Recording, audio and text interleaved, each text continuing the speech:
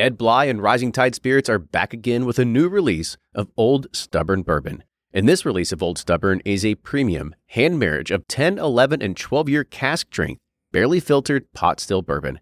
It comes in at a staggering 123.8 proof, and the flavoring grain for this one, which the last one was wheated, but this time it's now rye. Rich, sweet, and bold with a long finish that's sure to be another eye-opener. You can order online at Sealbox or thebourbonconcierge.com, and you can even purchase in person at Revival Vintage Spirits, and even now with very few select stores in Kentucky. You can get it now while you can, but be sure to do it because it's not going to last long.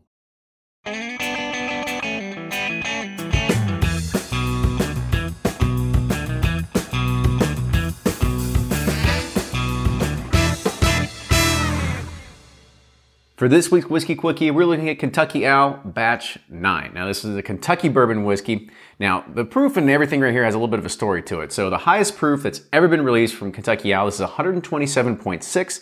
It's also coming from 4 different mash bills. So you got a 15-year, 2 different 14 years, 12-year, 7-year, and a 6-year. And the price, I think this is also the highest it's ever been with an SRP of $300.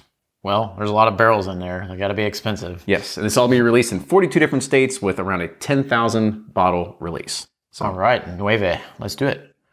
Is that Spanish for none? I don't know. Nueve? Unos, dos, tres, cuatro, cinco, seis, nueve. Yeah. Right, we got it. All right. So we're there. Man, the nose, a lot of dried fruits, quite a bit of oak there, sweet oak, as you like. Oak. Love the sweet oak. It's definitely there.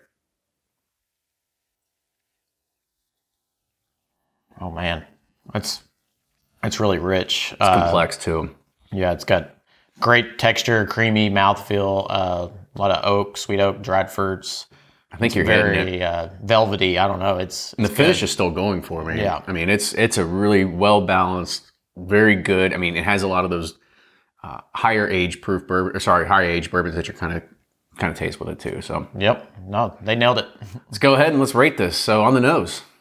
Thumbs up. I agree. Taste? Thumbs up. And the finish? Thumbs up. I agree. I love these 3 thumbs up. It's an easy one. So cheers, y'all. We'll see you next time. Good job, Dixon.